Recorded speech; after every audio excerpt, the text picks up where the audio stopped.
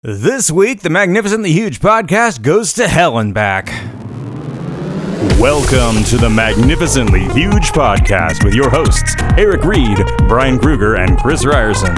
Three idiots who decided to slap an adverb together with an adjective to bring you one magnificently huge discussion each week about the movies and pop culture we kinda like, maybe even secretly love, before we ultimately crap all over them. We're not here to save the world, we're just here to make it weirder, one podcast at a time. This is Magnificently Huge. Welcome everyone once again to the Magnificently Huge podcast. My name is Brian, and this week my friends Chris and Eric will be joining me for a conversation about early 2000s Keanu Reeves' vehicle Constantine. Constantine is a comics-based property that was made into a film on the back of The Matrix. And apparently, Keanu is up for a sequel soon sometime, so that should be interesting, like nearly 20 years on. And I'd never seen it before, so thought, hey, this is another opportunity for us to catch up on a few gaps in the old backlog there. So we checked it out, and you should check it out too. If you like the show, subscribe to the podcast. Share it on our social media feeds with your friends. We're always trying to grow it. If you want to check the show notes, we've got a batch of the fresh shit where we talk about the new stuff, so check the timestamps to find what you want. And if you want to reach out to us, just go to our website, maghuge.com, maghuge.com. There you can find links to our Twitter. We still have a Twitter. We should probably just pay for a blue check mark that says that we're a much more popular podcast or something, you know, like Joe Rogan Magnificently Huge or something like that, and see if we could drum up business that way, or we should just get the hell off of Twitter. Anyway, we're still there for now, and then there's a Facebook and an Instagram, and you can email us at magnificentlyhuge@gmail.com, and blah, blah, blah. Let's get on with the show. Constantine, I wanna kill the devil, Constantine. No. He's on smoke out. Leave him alone. I was an FBI agent. I'm on Smoko. Leave me alone. I'm on Smoko. Leave me alone. Okay, everybody, welcome to the Magnificently Huge podcast. Hey. Let's kick it off. My name is Brian. Hey, My Brian, name is Eric. Hey, we're all here. Robot roll call. Yeah, if we may. We did it. Yeah. Very quickly. So, what have you guys Brian, been up to? I've been in mortal terror, thinking about the election that's going to happen this week and how we're all going to die. Yeah, it will have happened by the time this airs. Yeah, here's the fun part. Whatever horrors have occurred, and you're listening to this podcast, and we don't know what was coming because we recorded it the weekend before the election, but we're going to assume that it's bad. Yeah. We're going to assume it's been very bad, and we all want to commit suicide now. Look at it this way. If it let's say that the election doesn't turn like the country full fascist, and let's assume that in light of that, every capital city does not burn down because people say rigged election. If all that doesn't happen, that only means we got out of trouble once. We have to win every time. They only need to win once, and then the whole country goes Nazi. So it doesn't matter. Well, it's all bad. Yeah. What makes me angry on the 24/7 is their whole thing is predicated on the idea of if I win, everything's cool, but if I lose, it's rigged, it's fixed, blah, blah, blah, blah, blah. It's like, at what point did the Democrats in the races just do the same thing to them and then utterly gut this democracy? It's so... I mean, we're going to get there soon. Here's the nice thing, okay? You're living in a dystopian hellscape. Yeah. It has happened here. Fascism has come to America, and you can soothe your anxiety by listening to us, the Magnificently Huge podcast. Just don't try to find us on Twitter. We don't have a blue check because we're not paying anything over there. That's right. But don't worry, somebody else will pay for it, and they'll tell you about how much we love Trump. Yeah. This country is going to shit. All right. What are we talking about? Good. Fucking I don't know. Let's talk about how we run away from the anxiety by watching movies and TV and other crap in a segment we call the fresh shit. This shit is fresh. Oh shit, that is fresh. This stuff is real. Is there anything new out? What's new out that you have seen, Brian? I'm always curious because I have no connection to anything in the theaters anymore. Since okay. Well, truth of the matter is I walked out of a screening of Black Adam, so I can't really speak to that. Yes! Good, huh? I applaud you, sir. I applaud you. Well, it was that bad, but also so was the audience, because the girls sitting next to us just kept getting their phones out and talking the whole time. And so we moved to the only other available seats that were nearby, which, it was about 15 minutes in the movie. We thought we were safe. It was like the 2 seats by the handicap. But then those people showed up very late to the movie and were like, you know what? Fuck this. And we left. So didn't see that. I actually want to talk about something much, much older than that, but from a new perspective. Okay. So went and saw the touring company of a Broadway show. This is the revival of Oklahoma. Oh, wow. Not Wyoming. W-Y-O-M-I-N-G. W-Y-O-M-I-N-G. Wyoming. No. This is Oklahoma. Okay. And here's the thing about the new Oklahoma. I don't know who it's for. Because the American Indians.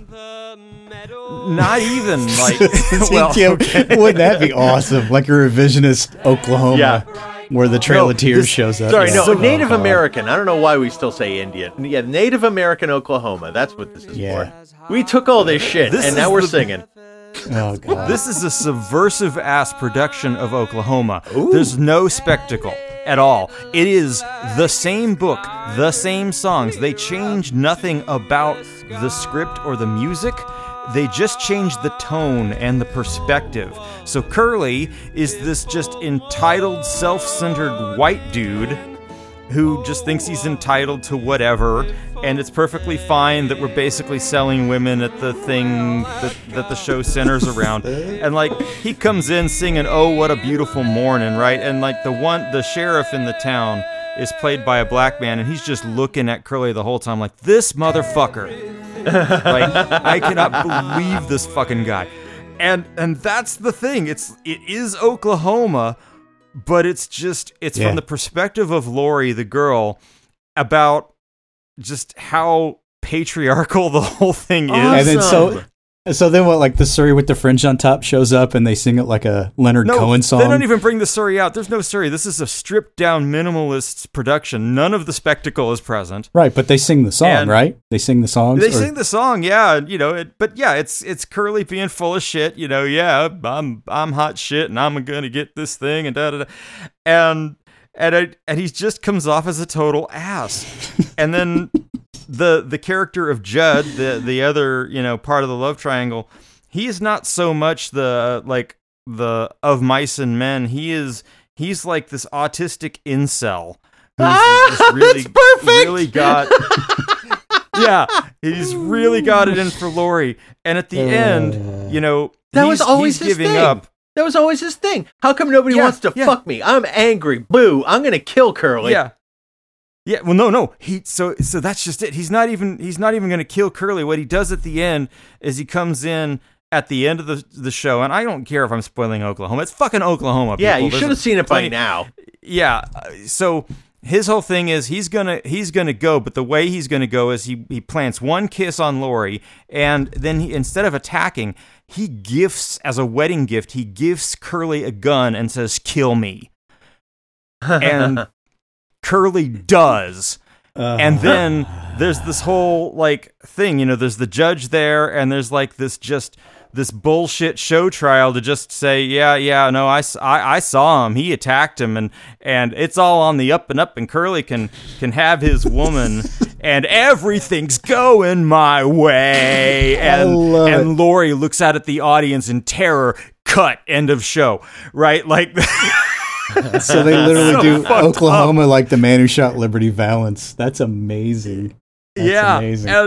And comparing this to other revivals like the King and I revival that came by. The King and I is just inherently sexist and racist, and they tried to play it straight. This is inherently sexist, and they don't quite play it straight, but goddamn, I don't know who this is for. Because it's a giant fuck you to anyone who likes the original Oklahoma and the patriarchy promoted. But that's 20% of the audience. That's why I started with that comment about the Native Americans. Is like, I think it's for people who are like, this show is bullshit. Like we've been saying this for years, and I think somebody finally figured it out. So like, what's next? Like, someone does 7 Brides for 7 Brothers, but like a Me Too spin. I mean, that's coming, right?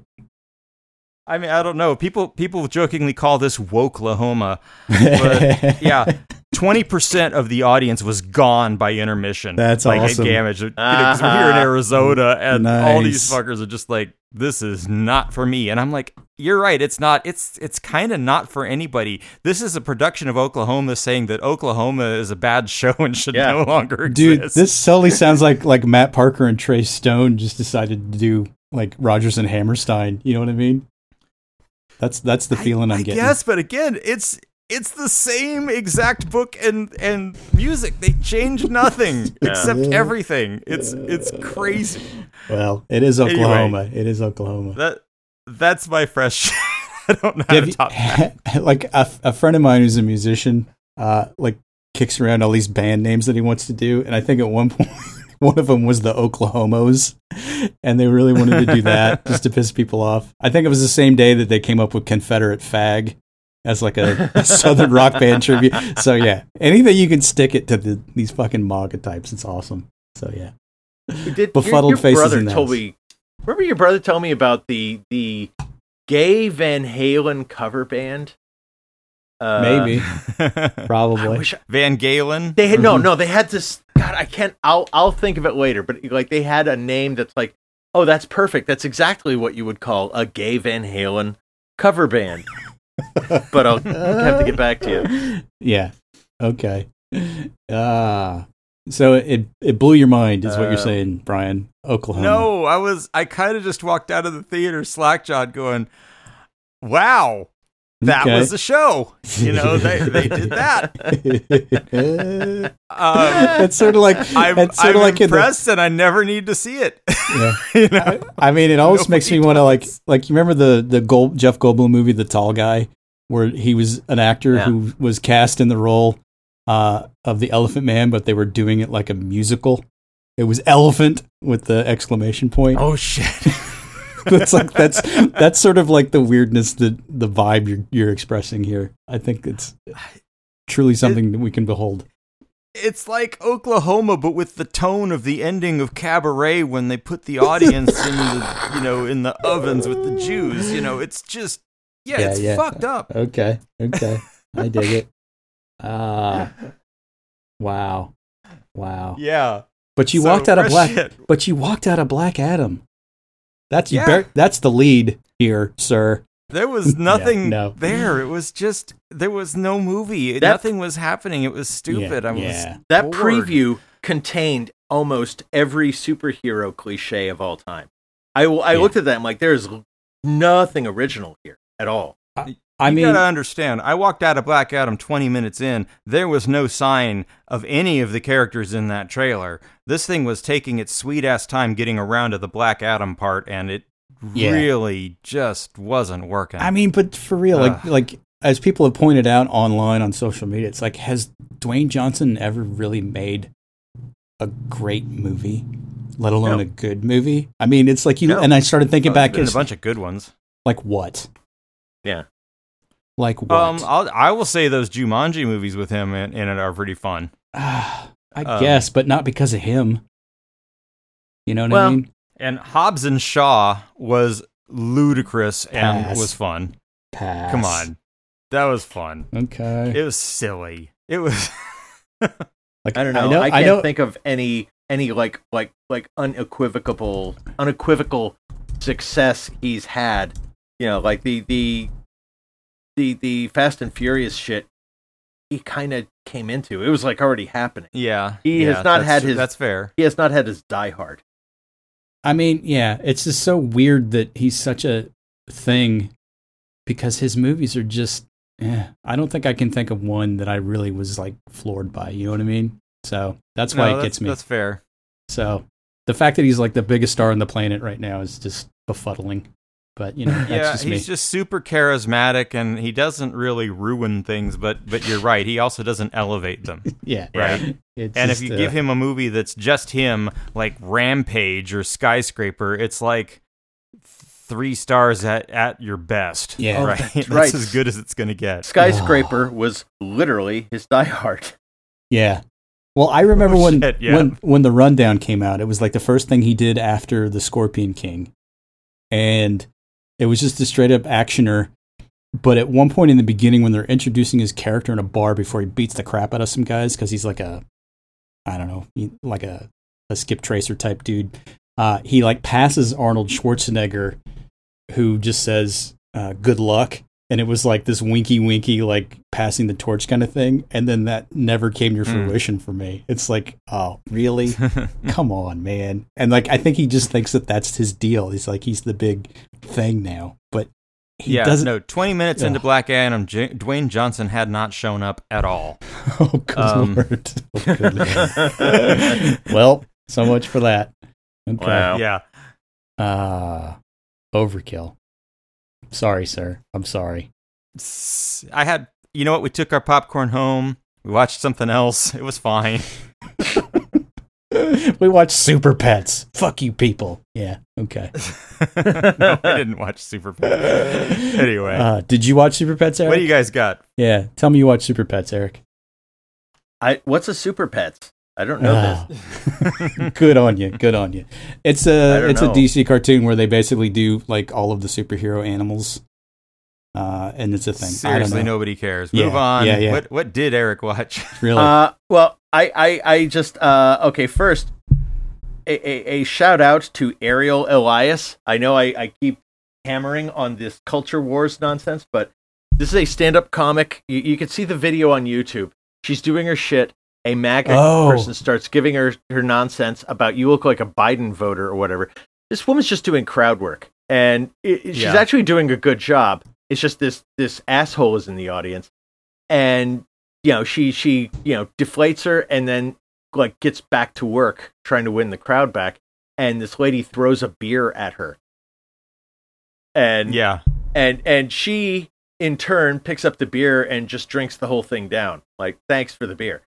And she has now got this major career bump because everyone saw this. It was like, fucking good for you, But it shouldn't. Speaking of cabaret, here's this bitch throwing beer. Yeah, and I think it was the lady's husband even more. And he's gonna get some charges. But I saw that clip. I was like, that's insane. Yeah. And it's like, and then Paul Pelosi getting attacked at his own home by some nut job with a hammer.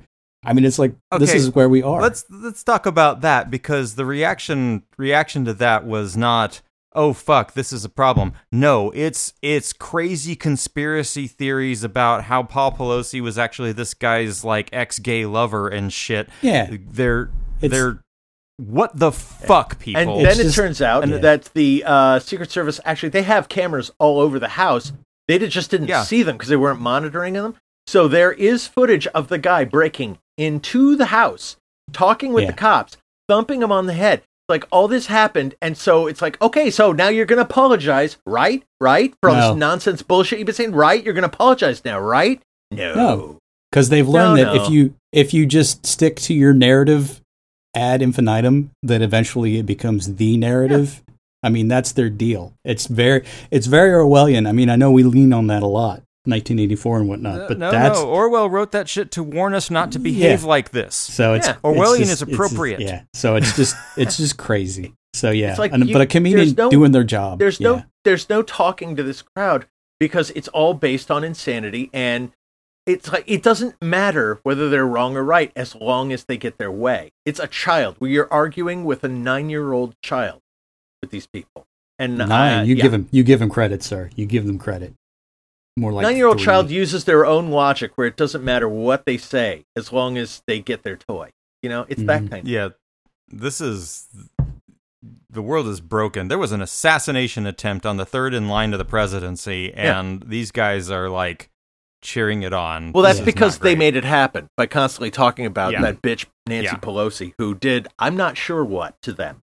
Anyway, Well- that's what I've been enjoying, is like the reaction to this stand-up comic who wasn't even trying to do culture war shit and got dragged into it and just handled it with aplomb. Well, you know. Well done. It is what it is. The other thing buy is, tickets to her show or something. yeah, or at least, check out her her video that everybody's already checked out. I don't know. Yeah, well, does she have? I mean, how do you support her financially? Like, does she sell merch? Does she have a Netflix special? You know, When she comes to your town, I mean, now that she's a name, you can find that she's gonna have a tour schedule. I mean, well, I'm pretty sure like clubs. I'm pretty sure Kimmel picked her up to be on his show right away because of just the moxie that she had and composure on stage. Put chicken wire in front of the stage for her tour, like the Blues Brothers. Yeah.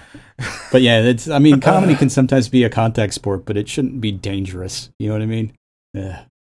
What have we become? So the other thing is for Halloween. We went out to see a couple of cover bands. Were they the good Wanna names? B-52s?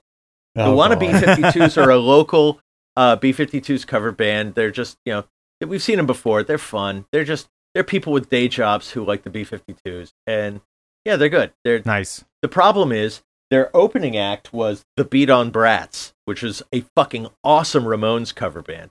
They didn't do any talk-ups, just like the Ramones. They just went from one song into the other, just bam, bam, bam, bam, and they were going deep. They had B-sides from Rocket to Russia that you just don't normally hear. These are fans, and it was a real Ramones show. And I was like, oh god damn it, these guys are awesome. But of course, I was tapped by the time the B-52s came out. I was like, I kind of don't care. That was the best Ramones show I've seen since I saw the Ramones. I like it when you get a good tribute band at a local bar where there's like maybe 50 people, if that, in the crowd, and they just give it their all, like it's an arena show. It's something to behold. This is like late 90s. I was at some bar, and the band playing was TNT, which was an AC/DC tribute band, and like the guy came out dressed like Angus in the schoolboy thing and whatnot. But they literally had, like, when they did the song TNT, like they would shoot off like flash pods at the back of the stage. I mean, it's like this tiny little bar, and it's just like, you guys fucking rock, because they played them well and they did all the songs, but it was just like, oh my god. So when they commit, didn't Whitesnake try that? Fun. I don't think that worked out too well for them. No, that was small club. That was great. That was Great White, sir. Oh, okay. You confuse your metal bands with white in the name. Just get it right. Okay. Yes. Yeah. Glam metal bands from the 80s, they were all white. Let's face it. Yeah, they really were. Well, so it was a good time. Did you keep yelling, "Play the hit"? No. We. I like I said, there was no time. It was just they were snapping from song to song. Had a great old time. Then B-52s came out, and I felt very old, because they looked old, and I am old, and everyone in the audience is old. And when they got to Rock Lobster, no one, including myself, danced. Like, it's the first time I've heard Rock Lobster in a live setting where I did not go down. Were you like looking at your watch? Yeah. Okay. Yeah. Like looking at your watch, going, okay, it's almost 8:30. Can you wrap it up? I got to get to bed. Yeah. Come on, man. Yeah. Kinda. Yeah. I mean, that's not even an exaggeration. I was like, all right, we've had our fun. Well, if you go to these shows, like this first-hand experience, like a friend of mine who's a drummer in a band does this to his friends when he watches them play, but they're the best heckles when you see bands like this. So number one is Play the Hit, which is more like a Mike Judge kind of a thing. But his thing was just start going, "You're losing him, drummer." Just keep saying that over and over.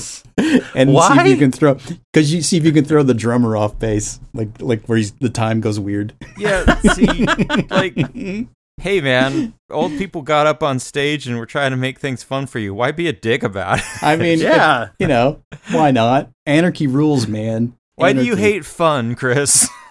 What has fun ever done for me? That's what I want to know. God damn it. I think these are all good points.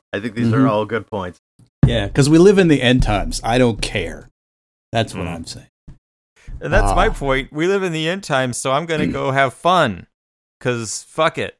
I mean, well, that's the difference between you and me. Like, you're going to go Wang Chung that fucker, and I'm going to just try to destroy. That's my thing. So yeah, like, No. we've got, you know, we've been thinking about mortality because we've got some relatives that are getting on in years. And yeah, I was having this conversation with my wife this morning. We're talking about, you know, like funerals and shit. And she's like, I don't want a funeral. I was like, yeah, well, the funeral is, if anybody throws one, that's because that's for them. You're not going. Yeah.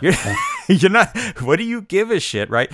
Here's the thing I'm going to do when you die, honey. Whatever the heroine tells me to do, that's what I'm doing at that point. Yeah, really. You know, and if you think of it, also, you don't know when you're going to die, even after it happens.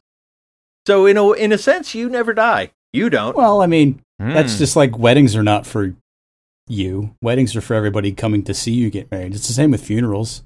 They're funerals are for people that want to come see you after you're dead. I mean, that's really And so maybe now you understand. That's why I want no funeral. I want no headstone. In fact, if I can figure it out, I'm going to have somebody chuck me in the ocean. I want to leave nothing behind and give no one an opportunity to grieve because fuck everyone. That's how I want to be remembered. Boy, Eric is there you dick. go. We'll just bury your ashes at a fucking dog park so that animals can shit on you. Yeah. No ashes. I want to make it so I was never here. That's my approach. Okay. Can I remind you of this when we're on the boat in March? Yeah. Anyway. Yeah, really. And Eric doesn't come back. When I get to that point in retirement where I've run out of retirement savings, I am taking like a shitload of heroin on one of those boats and jumping That's what off. I'm saying. Yeah. Yeah. Okay. Yeah. When my wife dies, I'm gonna do all the drugs until I can't, and that's pretty much how I'm going out. Yeah. I think the irony is that you. I am gonna outlive everyone. That's going to be the fucking cruel joke on me is that I'll never get out of here. You're like a walking Twilight Zone episode, Eric. Yeah. It's like Burgess Meredith in the library with his broken glasses. You're like fucking Connor. You're like Connor McLeod. Wow. Just Oh, by the way, the name of that episode. The name of that gay Van Halen cover band, Eruption. Yeah. Oh, there you go. There you go. That's a perfect name. I love Play it. the hit. You're losing a Chris, drummer. bring us back on track. Give us some fresh shit. Well, it kind of ties into all of this, strangely enough. My wife watched this a while back and keeps trying to get me to watch it. I finally did. I think it's on Netflix or Amazon. I don't know. You can find it, but it's called Rumble: The Indians Who Rocked the World, and it's a music documentary that basically chronicles all of the weird luminaries of rock history that are Native American or have that background. And so it starts with Link Ray doing the song Rumble, which is the only instrumental to ever get banned anywhere. And like no lyrics or anything. What? Yeah, but it got banned because they thought it would rile up the teenagers for violence and whatnot. And it's just one of those like seminal surf tunes. And it just like fuzz, crunch. Yeah, it's so good. And so it starts with that, and then you find out that Link Ray is one of like the indigenous tribes. I think he's like I can't remember, Apache or Shawnee or something. I can't remember exactly, but basically, it uses that as the springboard to go into all these other rock luminaries that are of a Native American background and how they shaped modern rock music. And it's just a weird, eye-opening thing. And then you find out how much they were like shit on during the segregation and the Jim Crow era because they were like even lower than like African American people. And so it's like all of the shit that they had to go through, but they bring in all these like different weird influences into their music. And then so you start hearing stuff like Rumble, and then they overlap it with like tribal dancing, and then you can totally see the connection, and it's nothing I never made before. And then like my mind just went poof. So now anytime those things come up, I'm like, wow. Because then you had the like Redbone, they did a whole segment on them, Come and Get Your Love, and they're a full-on Native American band. Oh yeah. I mean, it's just, and you see like the flow through. And then I'm trying to remember his name. I think it was Robert Trujillo.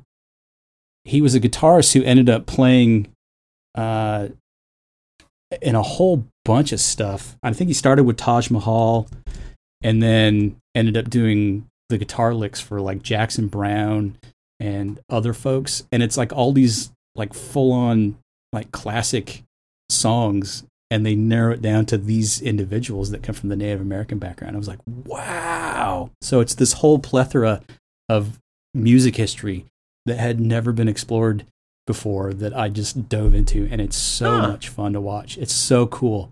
But it's called Rumble, The Indians Who Rock the World, and I highly recommend it if you like any sort of music history, because it's just boom. So that's my pick of the week. So get on it, man. Get on it. What'd you say it was Jump on? on it. Tonto, jump on it. Yeah, exactly. Kimasabe. Apache. No. What'd you that's the opposite of Yeah. Yeah. What did you say? Way to read the room, Kruger. Yeah, really. I'm just here to shit on everything. That's fine. What was that? Exactly. What's that on? I want to actually see that. I want to say Amazon and maybe Netflix. One of those. Just, look it up. It's around. It's fun. But it gave me new appreciation for Link Ray, because Rumble, man, that's just wow. And then like you get stuff like Jack the Ripper, which plays over the opening of Desperado in that fantasy sequence where he's beating the shit out of everybody in the bar, and it's just that like just surf guitar music, but it's just crunchy and it's noisy, but it's melodic. I mean, it's just like, it makes me want to get a whole bunch of Link Ray records now, because I went on a trip one day and just listened to a bunch of that stuff. So it'll really spark you to get your surf on too. So it's good times. So know your history. All right. So yeah, that's all I got. I mean, otherwise, this is the downer of a movie, Constantine, that Brian made us watch. Let's do it. You found it a downer? Really? No. Okay, this is going to be fun. I'm kidding. I'm sort of indifferent to it. I wanted to like it more. It's just sort of in that mid-tier, like, Blade. Yeah. This. I mean, that sort of thing. So I'll set the stage with that. There's a whole set of movies that are basically in the first decade of the new century that I just did not watch, and I'm gonna blame my kids for this, but for existing or whatever, because apparently I missed everything. Hey, don't make him if you don't want him to play. You know what I mean? I only made one, but I have 5 anyway. Right. You do the math, okay? But yeah, Constantine was exactly that, right? It was one of those movies. It's right there with like Underworld and all of that stuff, where it's just like a Blade, where it's like they came out and they all had no color, and they were sort of post-Matrix movies, but with way lower budgets. And I just never bothered, and people keep bringing it up. People keep saying, actually Constantine was really good, and it's aged well, and give it a shot. So I said, all right, let's give it a shot. And so I've now watched Constantine. And is that your review? Pretty much. And the quick background. It's a Dark Horse comic book about a demon hunter who is terminally ill, and he is going to go to hell when he dies because he tried to kill himself as a youth, and he was brought back, but he still killed himself. So that means his soul goes straight to hell. So he is throwing demons back into hell, pissing them off more and more, and someday he's going to have to go to hell and be with them. It's like just this. What is the thing they keep saying? It's our I don't know. I'm not gonna. Bleh. But it's very much dripping. Not with, even gonna continue. But it's very much dripping with nihilism and cynicism. I mean, it's just he's just doomed, this Hellblazer guy, John Constantine, and it's just it somehow works. What I like about it is it's an Alan Moore creation, and he was already super pissed at the League of Extraordinary Gentlemen and what was the other one with Johnny Depp, the Jack the Ripper one? From Hell. That were done just poorly, and he just said, "No, take my name off. Fuck you." And this was like the start of that whole Alan Moore thing. Yeah. But here's the thing: it actually does work. I mean, the effects hold up, which was a nice surprise. it doesn't come off as cheesy. It doesn't even really come off as dated. I think the visualization of hell works really well. It's got a lot of things going for it. It's just, I don't know. It's just kind of low key. As a kid who got like put into Catholic indoctrination camp for like years and years of his childhood, right? What makes this work is that they actually use the biblical references correctly. It's like all that stuff was scary as a kid because they were trying to sell it as real, and that somebody came along and made a film recognizing all this nonsense would make great fodder for a movie. That's the big winner for me. Yeah, and I guess that's where it loses me, right? Because like actually going in and being like, hell is real and God is real and the devil is real is where the movie loses me.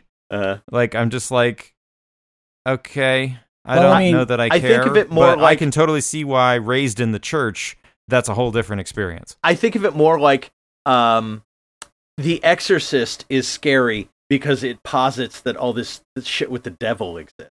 You know, it's that same kind of thing where it's like, no, this stuff doesn't exist, but if it did, that would be fucked up.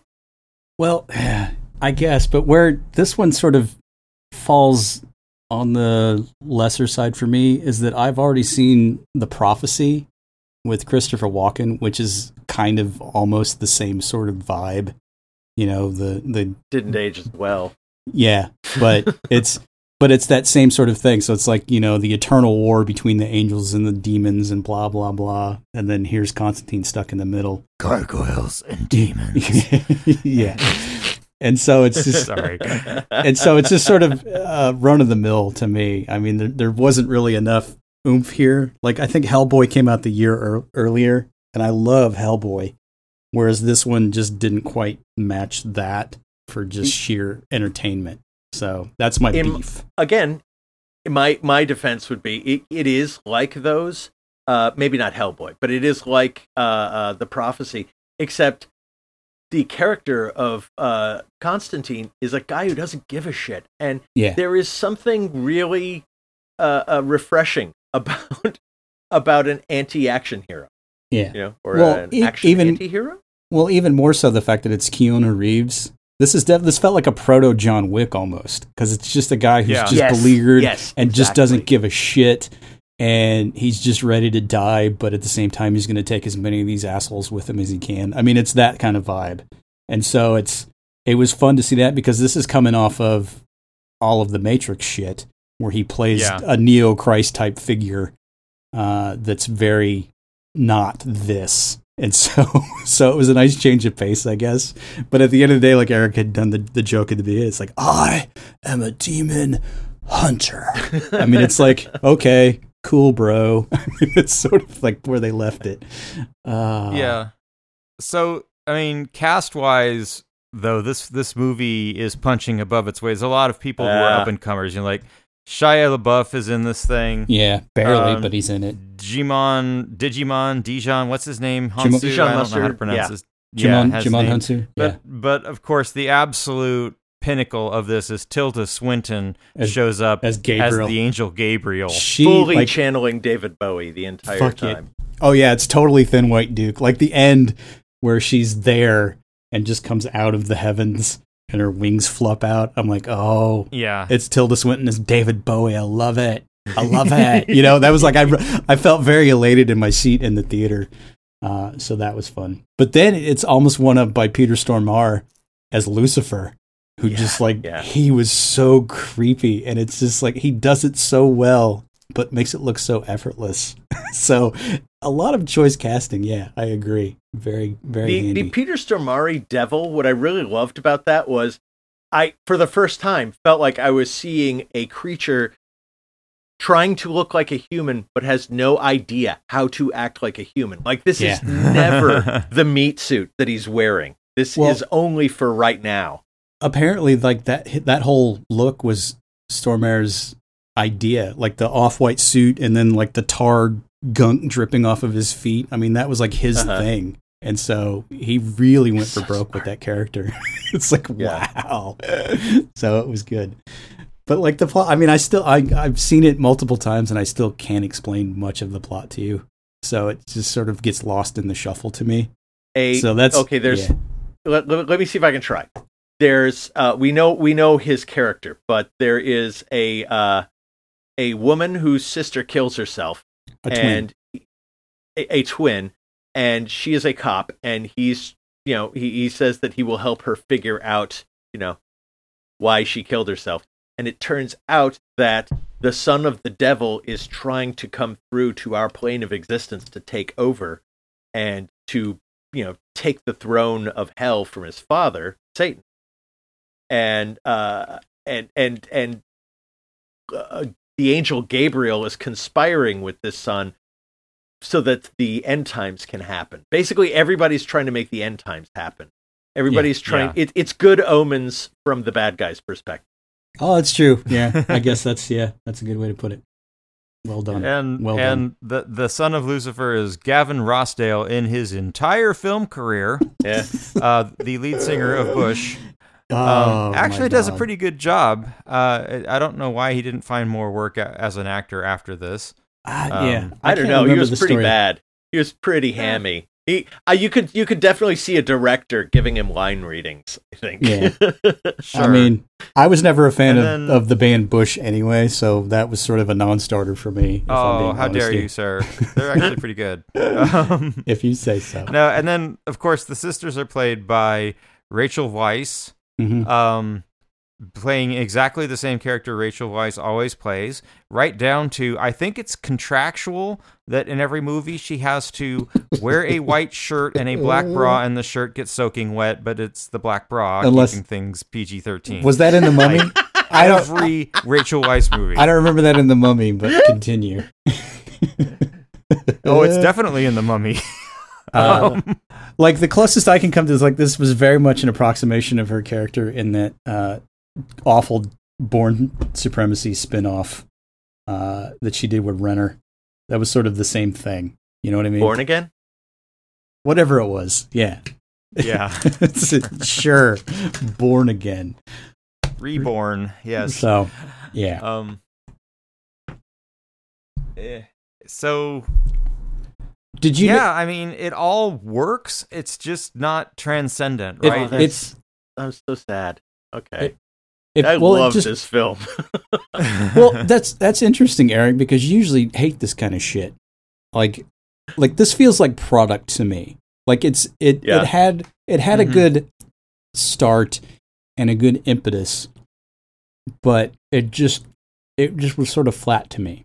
I mean, you look at the year that it came out, and it's getting buried by stuff like this Revenge of the Sith and the second Harry Potter movie or whatever, War of the Worlds, and like King Kong even, I think, had still been out for a long time. And this sort of just gets dropped in, and it's before comic book movies became a thing, and so they're still kind of working through it.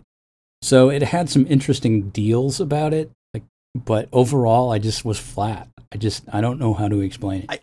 I think, and I guess the only thing I can say, what I love about this movie is its aggressive nihilism that you don't see in big budget films. Because the action sequences, I don't care. I mean, they're flat. They've been done better. The horror movie aspect has been done better.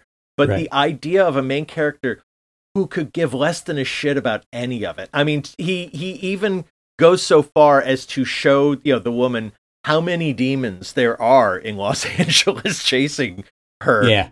And once he's done that, it's like, all right, well, I'm going back to my apartment. See ya. It's like that's a fun sequence too, when he lights the shroud of Moses or whatever, and it burns all of the demons in the dark, and she's just like, what in the hell is going on? I mean, it's like you could just see it on her face, like, oh shit. So that's fun. I like that. I like that he knows he's fucked. As a character, he's brilliant because he knows he's fucked and he's not panicking about it. Yeah. He's just resigned to it. Well, I don't know. I think that may be what I like so much about it, is that someone else is just as, screwed up as me. So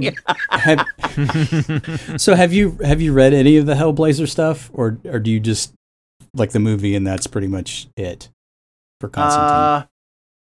No, I don't think I have read any of it. No, I haven't. Because apparently they took a lot of departures, which pissed off a lot of the fan base, which I think is another reason this thing has sort of stewed in semi-obscurity for so long. I mean, they're finally getting a sequel, I think, but it's taken 16, 17 years.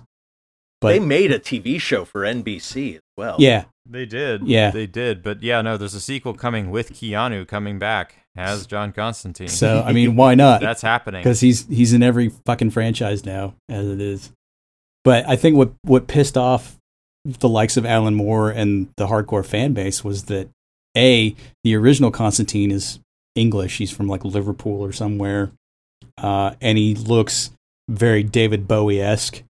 But they had to change everything up for Keanu and then set it in LA. Yeah. He's American. But what I like about the aesthetic is it's very Dark City-esque in its aesthetic. I hate Dark City as a movie, but I love the way it looks. And so Francis Lawrence, the director here, gets a lot of that right. He does that weird sort of golden era LA noir look that just fits. But at the same time, it's got this like bonkers story about devils and gods and whatever. I mean, it's just sort of a very weird balance. So aesthetically, it's a cool movie. It's very well crafted, but at the center is just this hollow nugget. And so that's why it's just sort of a disappointment overall. I don't know. Mm. But the fact that you love it, Eric, is funny. Thank you. Yeah, I know it's pulp. That's the thing. I know it's not, it's not great, but it's I think the fact that it is shit on if everyone loved this film, I wouldn't like it. I'd be like, it's not that good. Got some stuff. This is one of those ones where I'm like, I want someone to at least recognize some of the gems that are in this. Yeah. Yeah. Yeah, and the highest praise I'll give it is, again, this is a movie in the post-Matrix phase of things where we're still trying to get the CGI figured out and all of that, but it does kind of hold up. Like, it doesn't look shitty and dated the way a lot of movies from that point in time do, and it doesn't date its... I mean, maybe there is a scene in a rave where they play The Prodigy or some shit. I can't remember, but... Well, it's when they go in the club, and it's like my wife and I always joke. It's sort of like Euro trash disco. Yeah, when they walk through the vampire club or whatever. Well, I forgave them that. It holds up. I mean, the effects are good. It is what it wants to be. Yeah. It's well executed. The scenes where there is supernatural stuff, I think, play really well. It's got a clean aesthetic. It's unsettling. In a way, I know they made a TV That's show, the thing. but it's not a scary movie, but it's unsettling. Yeah. Well, so I think it's successful on its own terms. Well, the fact that it had been in development for a while. So picture this. So Tarsem Singh, who did The Cell, among others, was going to do it with Nick Cage as Constantine. Oh, wow. And that whole thing... That whole thing Early fell Ghost apart. Rider. Yeah, that whole thing fell apart with creative differences or whatever, and that's when Keanu Reeves came in, and then they got Francis Lawrence and yada yada, and the rest is history. But I'm trying to imagine like what a non-restrained version of the Constantine character would be like, because that's Nick Cage doing Nick Cage stuff. Do you know what it is? You know what it is? Drive Angry. Did you ever see Drive Angry? Yeah. You're right. Where he comes back from hell to save his daughter. Yeah. Okay. I guess. But I will give Reeves credit because he does do the stoic thing well. It's just he's just there, man. This one doesn't really give any oomph to me. So it's just once you get over the fact that he just is like I just don't give a shit in his character, that it's sort of like, well, what else is there? And then by the end, when Satan cures him of his lung cancer, just as a final fuck you, so now he doesn't even have to fall back on. And so then by the end, he's not smoking cigarettes anymore. He's like chewing gum. I thought that was a nice little touch. But now it's like he's in his own version of hell because now he can't even smoke. So it's like no. It's he has been given his reprieve, and he's not going to waste it. That's what I took it as. It's like, this is now a complete sort of character shift for him. He's been absolved. Yeah. But I like also the end where they don't make Rachel Weisz and Keanu Reeves kiss. They don't do any sort of romantic bullshit. And they addressed this too. They said, we basically said if there's a scene for that, we're not going to film it because we don't even want that around as a tempt for this sort of thing. Yeah. So they made very sure that wasn't going to happen. And I applaud them for that because I hate when movies do that. It's like, well, it's a man and it's a woman. We got to get them together. It's like, no, you don't. No, you don't. Yeah. So this one made sense. Oh, and it's not that he cures his lung cancer that gives him the second chance. It's that God forgives him. That's the big thing, is that he sacrifices himself, and so God says, okay, I'll let you into heaven.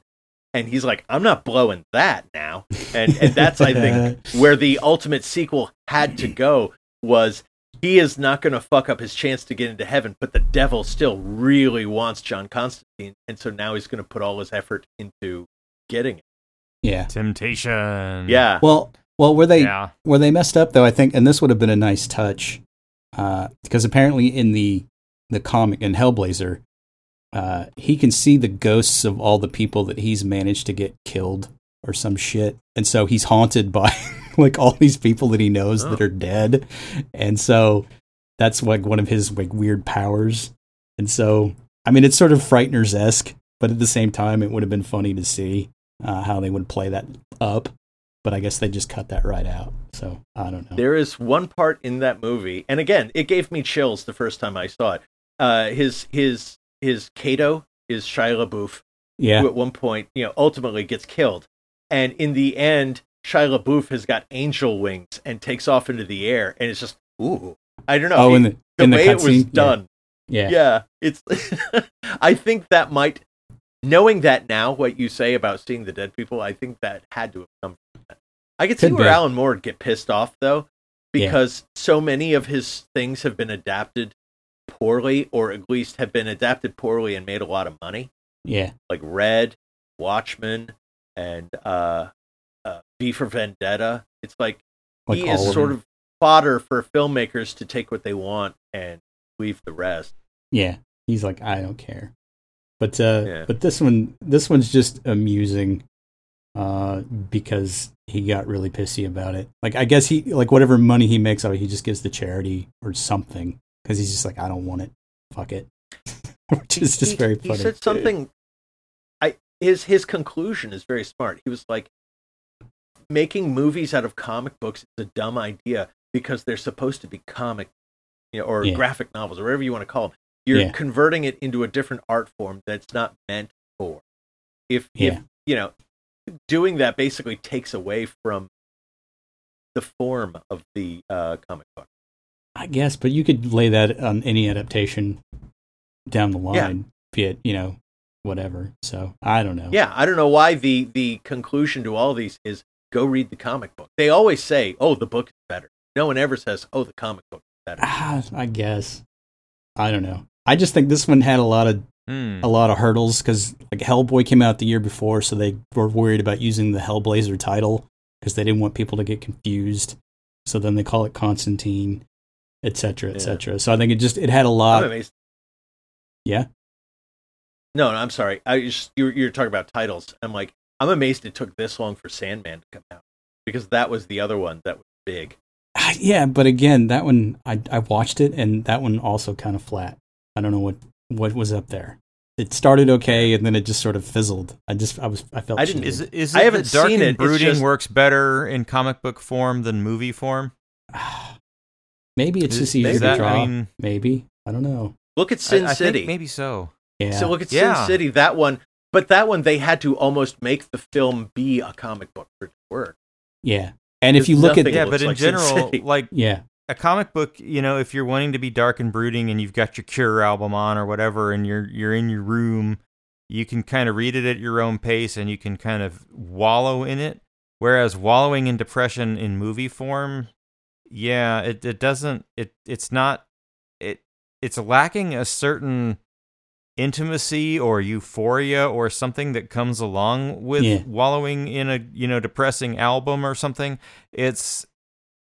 In movie form, I don't like it. It's off-putting. It's depressing. It's like, well, this sucks. Yeah. I think where they probably should have gone more with this one was lean more into making it more of like a detective noir thing.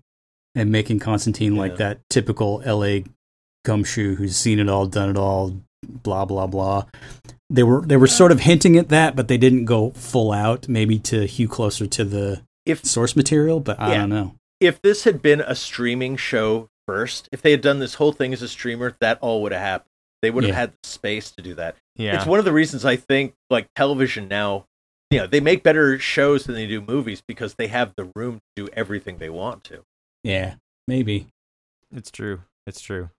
But anyway, Constantine. I mean, final thoughts? Yeah. I mean, did you highly recommended? I say. I mean, it's not. I believe it's not bad. It's just not amazing. I believe it's on HBO Max. You can watch it for yourself, and then tell us what you think. How's this? Okay, here's my one-line review. Here's my Bob Finster review. Much better than Blade.